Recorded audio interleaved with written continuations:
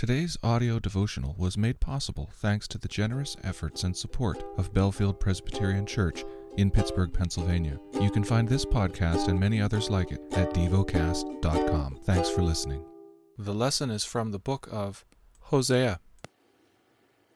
Hosea 12. Ephraim feeds on the wind and pursues the east wind all day long. They multiply falsehood and violence. They make a covenant with Assyria, and oil is carried to Egypt. The Lord has an indictment against Judah, and will punish Jacob according to his ways. He will repay him according to his deeds. In the womb he took his brother by the heel, and in his manhood he strove with God. He strove with the angel and prevailed. He wept and sought his favor. He met God at Bethel, and there God spoke with us, the Lord, the God of hosts, the God in his memorial name. So you, by the help of your God, return.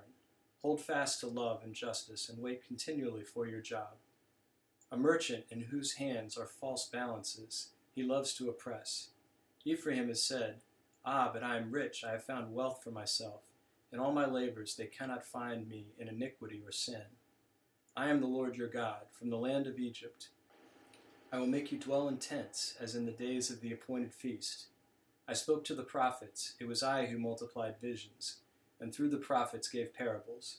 If there is iniquity in Gilead, they shall surely come to nothing.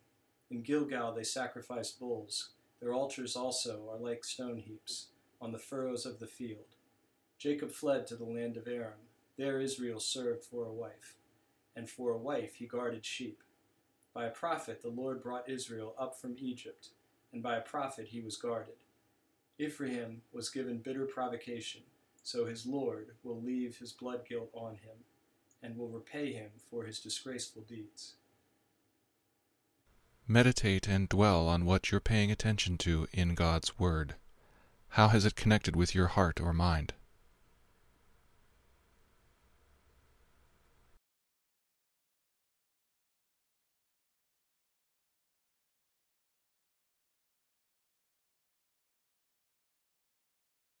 Pray to God freely about what has moved you today.